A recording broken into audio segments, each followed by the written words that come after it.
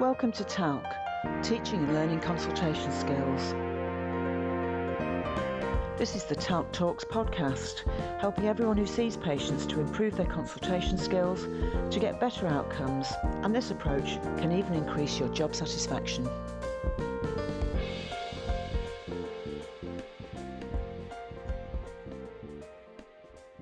This podcast is part of the module called TALC Essential Skills for Effective Explanations and Planning of Personalised Care, and it concerns the chapter called How Can Your Words Really Be Healing in Their Own Right? Now, this is an important matter because the words we speak are not often thought of as treatment interventions, but they can have big effects. Garner Thompson said there are words that harm and words that heal, and this is something very well worth reflecting on.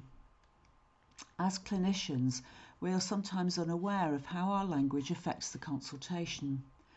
Words can have a beneficial, sometimes called placebo effect, and can also have a harmful nocebo effect. Every clinician will have had a good experience of a patient saying something like, "I feel so much better now," when all that has happened is a conversation with no pills, no referrals, no actual treatment being involved.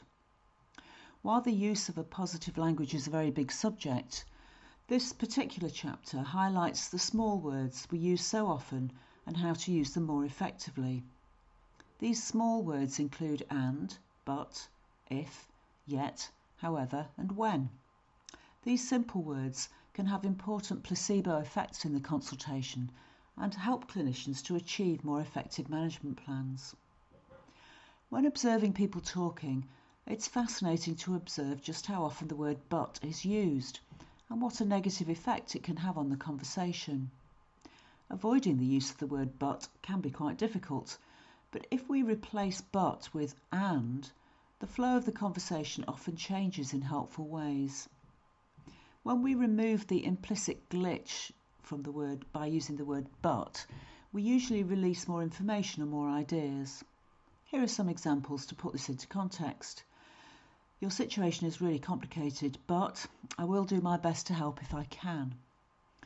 This is a slightly negative message. Somehow, do my best doesn't really sound that hopeful, and if I can, certainly introduces doubt.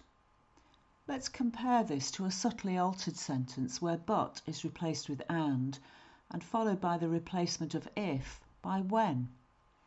Your situation is really complicated, and I will do my best to help when I can. The use of and makes the second half of the sentence stronger, and replacing if with when indicates a greater commitment to help.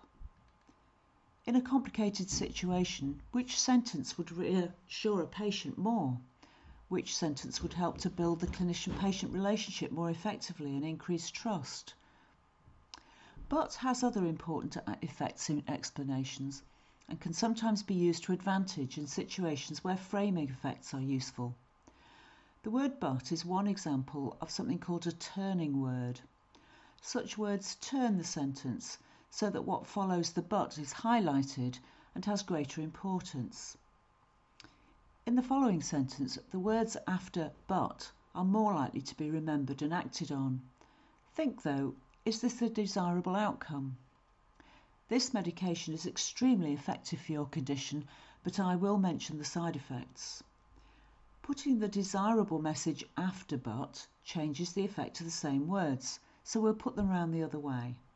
I will mention the side effects, but this medication is extremely effective for your condition. In the latter version, it is more likely that the patient will remember the information about effectiveness, and this is likely to encourage them to use the medication regularly. However is another turning word and has a similar effect to but. Here is an example. Everything was completely normal when I examined you. However, I would encourage a rather gradual return to usual activities after your recent illness. There is some positive language here.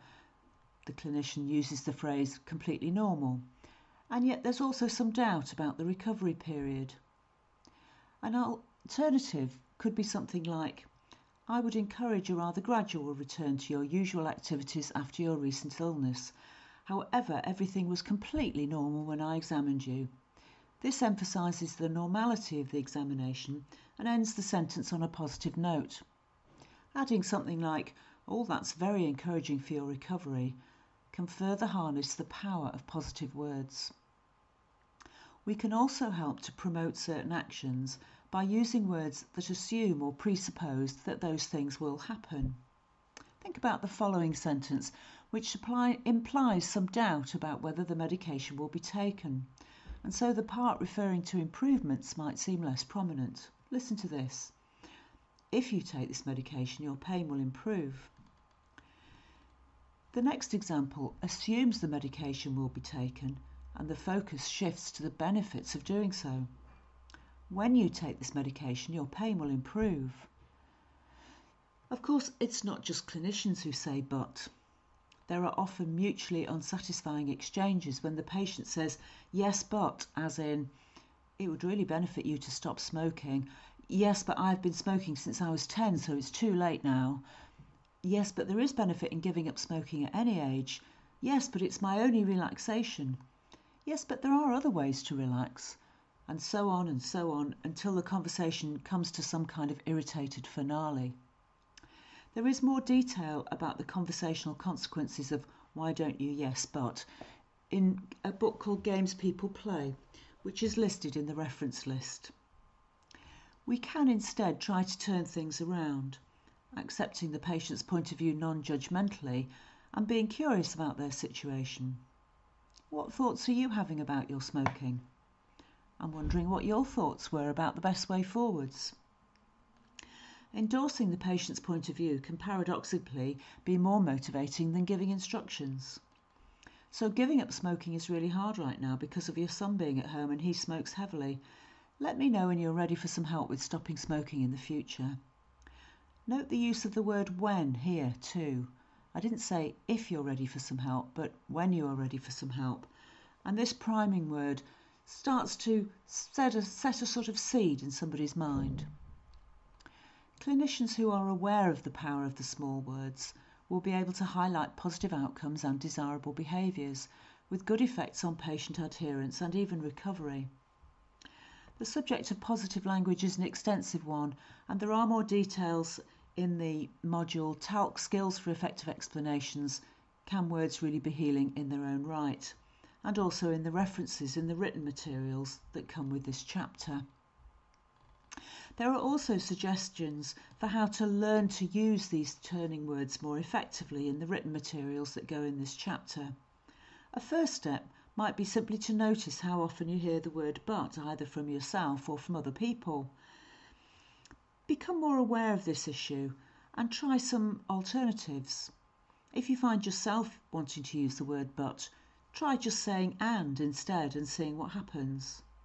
In a more sophisticated way, you can change the order of the sentence around the turning word and see what happens. Note and reflect what happens when you do this in your conversations. You might find the outcomes quite interesting. This podcast was brought to you by NHS professional educators, making training available to all.